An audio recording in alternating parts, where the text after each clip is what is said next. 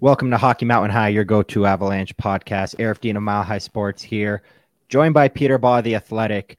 JJ Jerez has taken the episode off. He's somewhere in Florida, and as Dirk Bentley says, he's probably somewhere on a beach sipping something strong. So we're going to give him the night off. He wasn't at the game on Wednesday, so it's Peter and I today, and we want to discuss all of the craziness of Wednesday's game, that AHL Avalanche roster, and why it's probably not time to panic yet. But for starters, Peter, how's it going? Things are good. Things are good. I'm going to be the one out of town for the next game. I have a wedding to go to, so I'll miss tomorrow night's game against the Rangers. Yeah, okay. I know. I'm kind of sad. I was looking forward to it. I'll be at morning skate, and then I will not be at the game itself. But friends' weddings are important, so yeah, I'm excited absolutely. for that. And yeah, but I'll be back in action on Monday. It's a very Peter thing to say, I'll still show up for a morning skate, but I love that. But hey, before we get into the show, I just want to start by unwrapping this Amazon package that came in about 10 minutes before we started recording. And obviously this video is not something that people can see when they're listening to the audio, but I believe the book is called Force of Nature, Joe Sakic, a star-studded team, and how the Colorado Avalanche built a Stanley Cup winner, by Peter Baugh of The Athletic. So I'm excited to dig into this one. I'm the kind of reader that when I read a book, it's front to back in one sitting. So this will be really good Christmas Day reading when the entire city of Denver is celebrating Christmas and I'm chilling at home with no hockey to watch. I am going to roll through this book in one sitting, and I'm so excited for it. So excited for that one, Peter. I'm sure you've been hearing a lot about this book as the release has come out these last few days. Yeah, thank you. It's been exciting and rewarding, and yeah, I've been very grateful to everyone who's bought it. If you want to buy it, it's on Amazon. If you search, I think probably Force of Nature, Peter Baugh, or something like that. And yeah, I really appreciate all the support that people have given me, and it's very nice. So thank you. Yeah, I tweeted about it yesterday, and some guy actually responded asking when Peter's doing his book signings tour. Oh, so, wow. I'm not sure when that's going to happen, but fortunately for me, this will be at morning skate. So I'm getting it signed myself, and then the rest of you guys can figure it out when Peter figures out what he's doing. So yeah, if you're ever at an Avs game, you can Twitter DM me and I can come down. And I can't imagine there's that many people like dying for a Peter Baugh autograph, but I love the idea of people carrying this book into Ball Arena to sell it, to watch a hockey game and get it signed. That if people do that, there's real commitment here for that Stanley Cup winning team and for reading these stories. So I'm excited to see it. Yeah. Now let's move on. All right. So let's start, Peter. We're both there at Ball Arena on Wednesday. We entered the game knowing it was probably going to be exactly how it went. The Avalanche had an AHL-filled roster, just heavily outmatched. It wasn't just the fact that the Avalanche had all these injuries, and now Lehkonen, Manson, and McKinnon, kind of in the blink of an eye, all three of them were out in 3 days. It wasn't just that fact. It wasn't the fact that they had all these rookies playing and, now a new guy and Cal Burke making his debut and you're missing Bowen Byram and Josh Manson as your second pair. But it was the fact that it was happening against the 23-1, now 21-3-1 Boston Bruins on home ice, where you just knew going in that there were going to be a lot of Bruins fans there. The Bruins were going to kind of go for the jugular and just try to kill you all game. And it ended up pretty much how we thought it would. Yeah, I kind of agreed with Jared Bednar's assessment after the game. I thought the effort level was fine. I thought they worked hard and they, hey, look, they were 0-0 through 1, and then got a power play early in the second. And I was like, oh, maybe they've got something going here. That turned out not to be the case. Yep. They do have they don't have a lot of guys who seem ready to put the puck in the net right now. But I think that's just kind of the reality of the situation with this lineup, and they've got to stay afloat for a little bit. That's going to get easier as Nichushkin comes back, as Lehkonen comes back, as Rodriguez comes back, as Helm comes back, and all of those people could be back in the next week or two. Yeah. So I think this could start looking like in still shorthanded lineup, but much more like an NHL lineup that can go out and win games and kind of rack up points and put you in a position to make the playoffs, which is where I expect the Avs will be at the end of this all. Yeah, so these injuries started to rack up for the Avalanche. I believe, obviously Landeskog and Helm aside, it started with Nichushkin. And if you were looking at a slope and the slope is going up as the injuries start to kind of come up and up and up, that top point of the slope is the Bruins game. It's going to go down from here. And by going down, I mean, it's going to get better. Even if the Rangers game on Friday, which, some of you guys might be listening to this pregame after morning skate where we'll have an idea of who's playing. But right now it is Thursday night when we're recording. So we still don't have a clear idea of Nichushkin and Helm if they're going to be playing, because Jared obviously said today, you were at practice, I wasn't, that there's a possibility one or both could be back, correct? Yeah. Okay. So you might already know by then, but even if in this scenario, neither of them can come back, the Bruins game is still the top of that slope, because even if the Avalanche have to ice a similar roster, we'll see what happens with Martin Kaut and his waiver eligibility and if they call somebody else up. Even if that's the case, the Rangers are not the 21-3-1 Bruins. So this is the worst it gets, and it's. But they are playing well. They are playing well, yeah, and they might beat you better than the Bruins. But going into that game isn't going to feel the same as the shock of going into Wednesday's game. And as Jared said, if we have to ice this roster for another 1 game, 2 game, 5 games, he expects we get better each game because we're going to work on things. And there's no magic pixie dust to make Cal Burke, Sampo Rant, and all these guys, stud NHLers. But the reality is that Bruins game will be the worst it gets in the stretch. And I say that, knock on wood, hoping nobody goes down against the Rangers on Friday. Because on Monday, I did a AMA with Kim Becker at Mile High Sports. And I mentioned that morning before that game, who did they play Monday? Philly. Before the Philadelphia game, about 4 hours prior, I was asked, is it time to panic? And I said, look, let the injuries build up. Players will come back. As long as 8 or 29 don't get hurt, you're good. 4 hours later, 29 got hurt. Yeah. So I kind of want to walk back some words here, but I kind of feel like that Bruins game is the worst it gets. It's only going to get better from here, and it could start as early as Friday with these guys coming back. Yeah, and it should be fun to see. I mean, I think that there's kind of a balance of it's fun to see some young guys come up and play and see what they have, whereas it's less fun when half your team falls under that category. And I think we're going to be getting to a point in the next few weeks where it's a little more like an NHL lineup with a few young guys kind of getting their feet wet rather than half the lineup being young NHL players. I looked, so last night, every player on the Bruins third line, the Coyle's the center, and then Hall and Frederick are the wings. Every one of those players has six goals on the season. 6 or more, I should say. The Avs' entire bottom 6 has combined for 3. So they just, those lines, they can't score, which I think they will be able to score a little bit more when Compher is on your third line rather than your second line. But last night's game wasn't a case. That wasn't the case. It was, you had the Sampo Rantas, the Dryden Hunts, the Cal Burks, John-Luc Foudy, like a lot of guys who many of them at once. Yeah, that's the problem. If it was, I mean, look, what I'm seeing from guys like specifically Charles Hudon, who had a better game in his first showing than his second showing, but not many people had a great showing against the Bruins, is a player that when you're fully healthy, you can throw Hudon in a pinch, and he'll give you Kiefer Sherwood like numbers from years past, the last couple of years, where he's that depth forward that you can use in a pinch when you need a call up.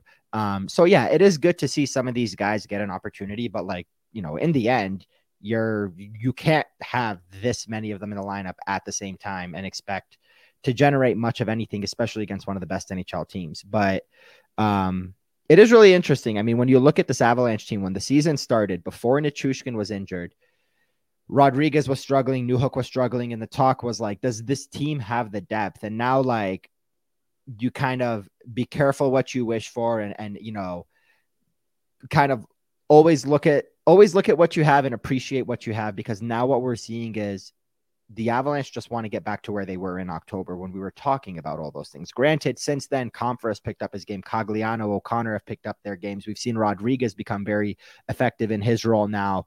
Granted, he gets placed into a role that isn't, higher than it should be because of injuries.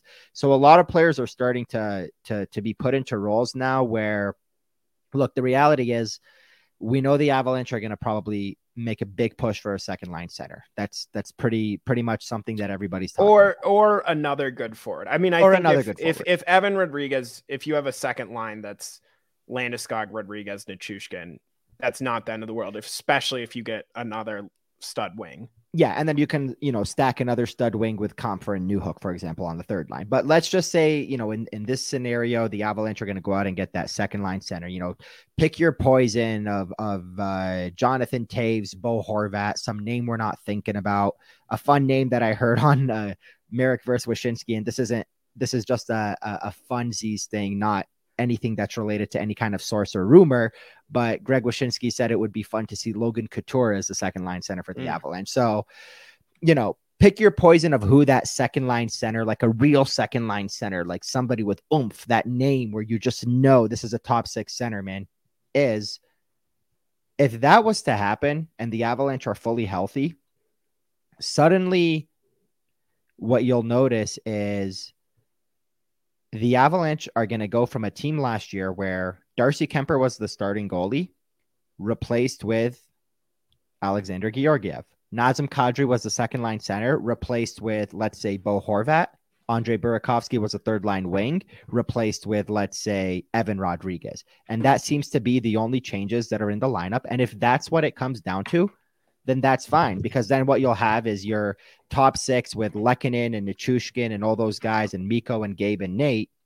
You'll have Makar and Taves. You'll have Byram and Manson. You'll have Gerard and EJ. And the only 3 differences would be Rodriguez replacing Burakovsky, a new second line center replacing Kadri, and a new goalie in Georgiev replacing Kemper. If all things considered, if those are the changes from the Stanley Cup winner last year to what you roll in the playoffs this year, that's pretty damn good. You just got to get healthy, and you got to trade for a second line center for that to happen. Yeah. And to give, you're going to have to, or to get, you're going to have to give. It's, I mean, second line center is about as valuable a thing that gets traded. And I mean, I guess Buffalo traded a first line center last year, but true. It's not, it's easy to say get a second line center, but the fact is there's a lot of teams that want second line centers, and there's only a few good second line centers that are going to be available this deadline. Yeah. And there's also the idea to keep in mind that, like, hey, if the Avalanche want to make a push for, the example I just used was Bo Horvat. That may or may not be the name, but if the Avalanche made a push for him, do they have the assets and the draft capital to do it without giving up an Alex Newhook, without giving up somebody on their current roster? If they do, then your third line would be Comfer, Newhook, and Rodriguez, for example. But if Newhook is included in that trade, well, then you got to replace Newhook on the third line and have this new guy as the second line center. Granted, obviously, the Avalanche would be probably crazy to trade Newhook for a rental. It would probably be in a situation where you're going to reacquire or re-sign the guy, similar to Manson and Lehkonen. But all things considered, knowing where this team was in October and the depth issues, that we talked about, it's pretty crazy to see just how similar this team is to last year. It feels a lot better when Rodriguez coming back is an effective player compared to the guy that struggled out of the gate. That Newhook is probably going to be a third liner now. Let's stop trying to, put this square peg into a round hole for now. Newhook's not there yet to be that second line center. And hell, maybe when Landeskog and Nichushkin are both healthy and those are your 2 wingers, hey, maybe Newhook will do a little bit better because those are a lot easier guys to play with. So there's a lot of things to look at here, but it could start with Hellman, Nichushkin, and that's the best way to go. Yeah. It'll be interesting. I am very much, if the record dips below 500, I think that's maybe when you start to kind of, I wouldn't say like panic, but start to think of like, all right, they need to get going. But if you look at the schedule, I mean, the Rangers are going to be that's going to be a tough game. They're going to be shorthanded. The Rangers are playing well. They have a good team, a great goalie. That might be tough. But then you've got St. Louis, who's up and down. And then I think it's a mix of like Buffalo and maybe Philadelphia and like teams that are very winnable games. And if you can kind of tread water until McKinnon's back and not lose anyone else, which is easier said than done for this team. Yes. Then I think they'll be fine. And I think that this team with all the, like, if they get all the forwards back, except for Landeskog and McKinnon, who are going to be a little bit longer, that's a forward group that can do enough, especially when you have Makar and Taves on the back end. Absolutely. It's Rangers Friday, then it's Blues, Flyers, Sabres, Preds, then a good team in the Islanders, and then Canadians, Preds, Coyotes. You can win a lot winnable of games. games. And even those good teams that you're playing, like The Predators are a solid team. Yeah. The Islanders are a good team. The Blues, depending Or on you how can they're be, you can be, playing. yeah, depending on which Blues we see on any given night. But those are more competitive games than, you know, being thrown It's not to the Boston Bruins. Yeah. Like it's just the way that everything came about for that game to be the one that the Avalanche play with that shorthanded of a roster. It just, you knew going in, like, God bless the crowd that showed up. Well, the Avalanche fans that showed up, because there were a ton of Bruins fans, and the section in front of the press box was annoying, more annoying than I've ever seen at any Avalanche game I've ever been to. I think I went down. I saw you go down. I went down with 6 or 7 minutes left in the third period because I'm like, I can't even focus on my writing with these crazy Bruins fans. But they were having a good time. Their team was winning. And they had good accents too. The Boston accents were on full display. They were out in full force. But I think the thing is, I was thinking about this. It is kind of a shame that we didn't get a good Avs Bruins game this year, because the Bruins are awesome and the Avs, when fully healthy, are stacked, and that would have been so fun. I just remember that was one of the most fun games all of last year, was the Taylor Hall one. Taylor Hall. The Avs go after Taylor Hall, then in the third, tie the game. Landeskog scores with the Avs net empty and sends it to OT, and Makar wins it. And that was just one of the most fun games I remember from all of last year. I think that and the Toronto game were the two games where I was like, this is pretty fun. Yeah. And they might have something cooking here. And it would have been fun to see that this year against the Bruins, but it just was not in the cards. And they only played. No, yeah, that's it. They've done it in 4 days or whatever, Saturday and Wednesday. Pretty wild. Those two games last year, the Toronto game was just fascinating to see how it all shook out. But the Boston game, like, it was a clear thing where, like, the Avalanche were just going after Hall, where, like, they needed a second for the coach or a leader, someone to stand up and be like, all right, we went after him. Let's try to get back in this game and let's try to win this game. And they tied it up, I think. And then Erik Johnson gets benched for not doing that. Oh, man. Yeah, that was a fun, man. Last year was fascinating with the storylines. But you know what? We're only 24 games into this season. There's going to be some fun ones coming up. Yeah, the Avs didn't really pick it up last year until around this time. Actually, a year ago today was around the time where Justus Annunen and Jonas Johansson were manning the crease, because they had that game in Toronto where they had Jet Alexander. That was December 1st. Then they went to Ottawa where Annunen played, Montreal where Annunen also played, and they lost in Montreal to the very bad Canadiens last year, the 32nd best team in the worst team in the NHL out of 32 teams, I should say. And then they started to kind of slowly get guys back. So it wasn't until after, I want to say, the COVID pause. Yeah. After that Nashville game. That was when they really picked it up. Yeah. Because in January, they, I think, had one overtime loss and then won every game aside from that. That's the month that led the Avs to tie the record or most of the 72 win. Yeah. That month was the reason why. Yeah. And the beauty of the next couple months for the Avs, I mean, look, December is a pretty crazy schedule. We've seen them already play on the 1st, 3rd, 5th, and 7th. They play on every odd number day this month, except for the 25th, which is obviously Christmas, because they have that day off. So what that says to me is you're getting in that rhythm of every other night. Hopefully guys get healthy, so you actually have the right guys playing, but no back-to-backs, a lot of home games, a lot of practice dates. That's what's good about their December schedule. And then January, they play 3, 6, 9, 13 games. And only one back-to-back, and it's a Vancouver-Seattle, which is the road trip that I'm eyeing to go to. I would love to go, because they start with Calgary there. Oh, yes, they do. Look at that. It's a 3-gamer. And then you can take a train from Vancouver to Seattle. Bingo. See our old friends, Ryan Clark and Kate Shefty. Philip Grubauer and Jonas Donskoy. Philip Grubauer and Jonas Donskoy. Is there any others? Or no, it's just I feel like there's one more, but I don't think there are. Burakovsky. Andre Burakovsky. I was like, I feel like somebody else joined the crew. And they're playing well. Yeah. Good old Andre Burakovsky. What are his numbers this year? I think he's 25 and 24 or around there. He's a point per game guy right now. I'm 26 and 25. What a guy. Good for him. Seriously. That was always, and a -5. Yeah. That was always, I was curious how he was one of the most intriguing people of, like, can this guy, because he has a first line skill set, and there were points with the Avs. I think back to the Panthers game last year. Yeah, that was in December, but that was like everything that Burakovsky can be. He was in that game, and it was awesome to watch. And I was curious if we would see more of that now that he kind of has more responsibility in Seattle, or if it would be kind of more of the same. And it seems so far like he's going to be it's bringing out the best in him, which is exciting for him and obviously really good for Seattle. And they're off to a great start. So it's fun to watch. Yeah, it always boggles my mind how good of a shooter he is, because this is a guy who's a career 14.5 shooting percentage. Like in his 3 years with the Avalanche, he shot 19, 18, and then last year 14.8. And he's shooting 13 with Seattle. I mean, he can put up. If you told me that like Andre Burakovsky had a year where he scored like 38 goals, I would be surprised, but I would not be shocked, you know? Yeah. He could have a 30-50 season this year, 30 goal, 50 assists. Like he's well on that kind of trajectory right now. But he hasn't hit his cold spell yet, and he probably goal scorers are streaky, and that's definitely going to happen. My favorite thing to like, if you really want to get as a fan, as a listener, if you really want to get an idea of what it means to be a 14.5% shooter, think about it from the goaltending standpoint. Every goalie that's faced a shot from Andre Burakovsky combined has an 85 save percentage.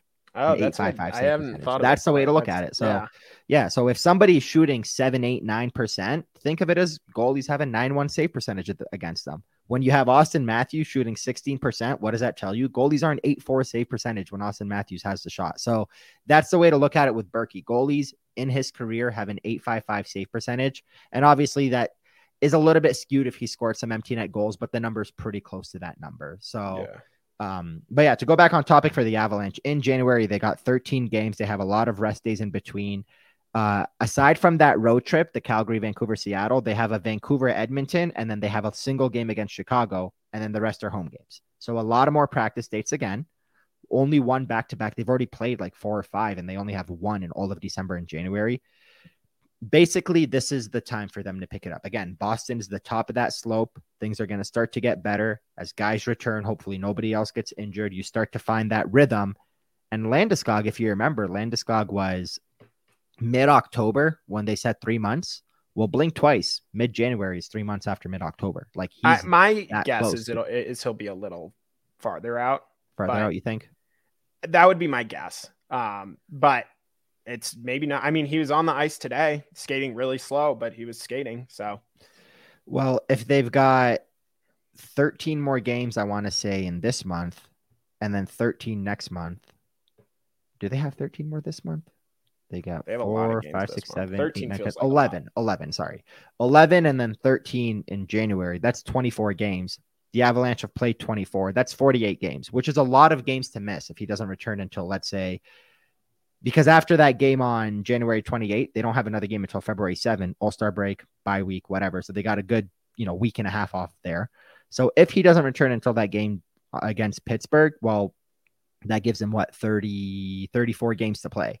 34 games is a plenty of time for Gabe Landeskog to find his footing, put up a solid 40-ish kind of point performance, hell, maybe even more if everybody's healthy and they're all firing, and then be ready for the playoffs. So it is okay. It is fine. You got to remember when the Tampa Bay Lightning repeated as Cup champs, Nikita Kucherov didn't play in the entire regular season the next year. That's why everybody's going crazy about LTIR. So plenty of time for the Avalanche in these next 2 months to kind of do what they did last year. Completely different circumstances, but to do what they did last year and kind of pick it up and get the ball rolling. But one thing I do want to talk about the current roster right now is we saw last week, Jared Bednar, not even a week ago, they put Alex Galchenyuk on waivers. They sent him down. That was a fun little thing while it was happening. And then he came up. He didn't perform to his liking. And it's not the end of Galchenyuk. He'll go down to the Eagles. Maybe he'll perform to the liking of the coaching staff and he comes back up. Right now, fully healthy, I don't see him as a top 12 forward. I see Curtis McDermott or even Charles Hudon as that 12th forward right now. But the reason why I mentioned that is because now Martin Kaut's on waivers. And I wasn't at practice today, but I do want to get your thoughts on what Jared said about him. I did read the quotes, and I'm curious what you think. Yeah, I mean, I thought they were pretty telling quotes. It was funny. He initially kind of didn't seem to want to get into it. And then later in the press conference, there was another question that kind of wasn't even about Kaut, but that kind of led him back to Kaut. And I think you can read between the lines of, I mean, they like flashes of what they've seen from Kaut. It's essentially the same Martin Kaut story that has been his entire NHL career so far, which is that you see the moments where you're like, oh, this guy had the skill set to make him a first round pick. And then there are games where he's not visible. And yeah. I think that's what I guess frustrates Bednar, or he didn't say frustrated, but if you read between the lines, he said he made I thought it was a really good point. He talked about Andrew Cogliano, and he said Andrew Cogliano, he has found his game, like what it feels like for him to play well. And the variance between Andrew Cogliano's good games and bad games is very low. Like he's steady, you know, he's going to be, maybe one night he'll be a little bit off, but even that night, he's not going to be drastically worse than he is at his average. Martin Kaut, there's still way too big a gap between the player he's shown he can be at points and the player he is at his worst. If he can shrink that gap, then he has a future in the NHL as a regular. If not, what Bednar said is like, that's the difference between an NHL player and a call-up player. An NHL player has found their game and is consistently around that level. A call-up player, there's a much greater variance. So I thought that was pretty telling. Bennett Durando of the Denver Post asked if that was execution or effort related, and he said kind of a bit of both. And I think you can read between the lines of like, they probably didn't love the way he was working at this point, just in terms of like his motor on the ice, especially when you look at some of the guys that they could have sent down. They could have sent Foodie down. He doesn't need waivers. Cal Burke. They could have sent Cal Burke down. He doesn't need waivers. They could have sent Hudon down. He doesn't need waivers. Like they could have made a lot of choices, but they chose Martin Kaut. And I think that and he very well could get claimed. I personally don't think he will, just given the guys that have gone through recently, but he very well could. And that's something they know is a possibility. Yeah. So and I think that the fact that they know that that's a possibility tells you that they aren't too concerned about it. Just like with Megna and Galchenyuk, I think obviously they would have liked to keep them both, probably more for the Eagles' sake than for the NHL club's sake. But you put a guy on waivers knowing they could get claimed and knowing that it's not going to devastate we don't care if he does. Yeah. Yeah. We're very much okay with him getting claimed. And, you know, we saw Jason Megna get claimed, and earlier in the season, Lucas Sedlak as well. I mean, that goes back to what Jared was saying after the Bruins game. If you remember, it was, you know, we kind of talked a lot about the game and the performance, and he kind of went on a little bit of a rant that like, he did mention he liked the team's performance, but then he did go on a little bit of a rant of like, nobody's quitting on this. If anybody quits, we got to find new guys, you know, performance. The reality is, you know, Jared's not silly. He knows, like I said earlier, there is no magic pixie dust to kind of put all over the team right now. Going up against the Boston Bruins with that roster, you're probably going to lose. But what he wants to see is hard work, effort, and not quitting. And when you combine that with Martin Kaut, I don't think, you know, I'm not the quit word, but I don't think he saw that hard work and effort that you want to see. I wouldn't say Martin Kaut quit. There was nothing egregious. No. Quit is absolutely not the word. But I think, I mean, you think Martin Kaut has said multiple times to me this year when I've asked about what his game needs to be. He's like, I want to be like Logan O'Connor, play with kind of that same motor. And that's something that, frankly, Kaut doesn't always have. And it's hard to have a motor that goes all the time. And that's what separates players from each other. And he maybe hasn't been at that point yet. Maybe he gets there. Maybe it's with another team. Maybe it's with the Avalanche, and maybe he doesn't get there. And that's kind of for him to figure out. That it sounds like they gave him pretty clear instructions of what they want him working on. And we'll see if he can get it together. Yeah. I mean, like you said, the difference between a call up and a player is kind of bringing that game every single day. Once you define that role, it seems like Kaut has defined the role he wants to have. He hasn't brought it every game. And I remember there was a stretch going to O'Connor. There was a stretch where the Avalanche were really digging deep into those college free agents. They signed Logan O'Connor. They signed, Cal what was Burke. the other guy's name? Cal Burke was one of them. Yeah, no. I'm thinking of, he was just on waivers the other day. Dominic Toninato. And then eventually Alex Kerfoot. Kerfoot was part of the Kadri trade. But when you look at Toninato and O'Connor, I remember those guys getting their call-ups at similar times. I remember those guys getting their looks at similar times. The difference between Toninato and O'Connor is O'Connor found his role and has been a permanent NHLer.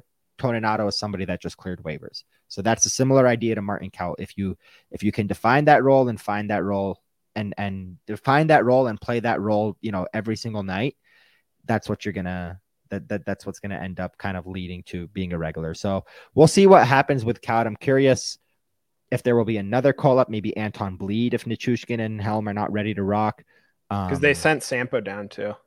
Yeah, Sampo had a rough game against Boston. I don't Well, want to Sampo, the thing with him is it feels like the motor and work ethic, I don't really question. It's just sometimes I feel like defensively he doesn't always know what he's doing. Like he loses track of things and the game's still moving. Feels like the game's still moving pretty fast. And yeah, that's tough against a team like the Bruins. Yeah, absolutely. But yeah, so we'll kind of see how things go. I know, other than the fact that, you know, many of you listening will probably know if Nichushkin and Helm are playing, I'm pretty sure that the rest of this is a good reminder that as of right now, again, there's no guarantee that this team will ever be fully healthy this season. That's not something that I'm going to pretend is a guarantee. But as of right now, it's no time to panic for this team. The Bruins game was likely, potentially, possibly the worst it's going to get all year. But on that note, anything to add, Peter?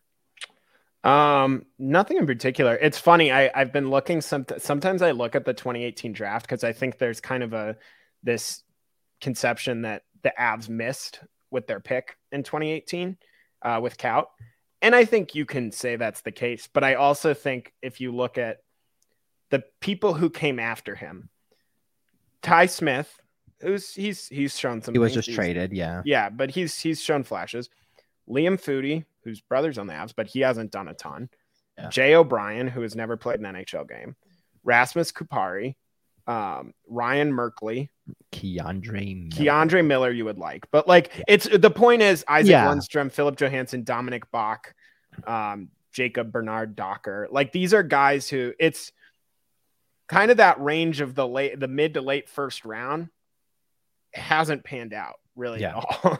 Other than a couple ones here and there with like Sandine and Keandre Miller and stuff. But it's kind of funny just looking at like you kind of think of that as like that's a rough pick for the Avs, but then you kind of look a little deeper and it's like, well, Isaac Lindstrom, Dominic Bach, Philip Johansson, you know, Jacob Bernard Docker. There's a lot of talk about him. Nils Lundqvist, Rasmussen. Yeah. So even the guys selected before him, Grigory Denisenko from the Panthers, Joel Farabee at 14 has kind of carved out a career. Ty Dellandrea at 13 is starting to carve out that career. Yeah, But and then obviously Dobson, Wallstrom, and Bouchard are all NHL regulars. So it goes to the same thing with the Mikko Rantanen draft pick. Like, you know, the Avalanche struck gold, or sorry, not Mikko, the other guy selected number 10, Tyson Jost. The Avalanche struck gold when they took Rantanen at 10, but at number 10, Tyson Jost, given the guys around him and given what usually happens around that number 10 spot in NHL drafts, it's not entirely crazy to say that the Avalanche did okay with that pick. So yeah, I mean, the fact of the matter is, if I think the Avs have had this decade, like 5 top 10 picks? Yeah. And they were McKinnon, Landeskog, Makar, Rantanen, and Byram. Jost. And Byram. So 6. Yeah. So that is like big hits on 5 out of the 6. And I think Jost, maybe a slight miss, but at the end of the day, you got a player for him straight up who was in your lineup the day you won a Stanley Cup. Yeah. That's not. And given that the other 5 were not just hits, but huge hits. Yeah. Rantanen, McKinnon, and Landeskog make up your top 3, you know, line if they play together when everybody's healthy. And Makar and Byram are like a D pair for the future if Byram resigns here.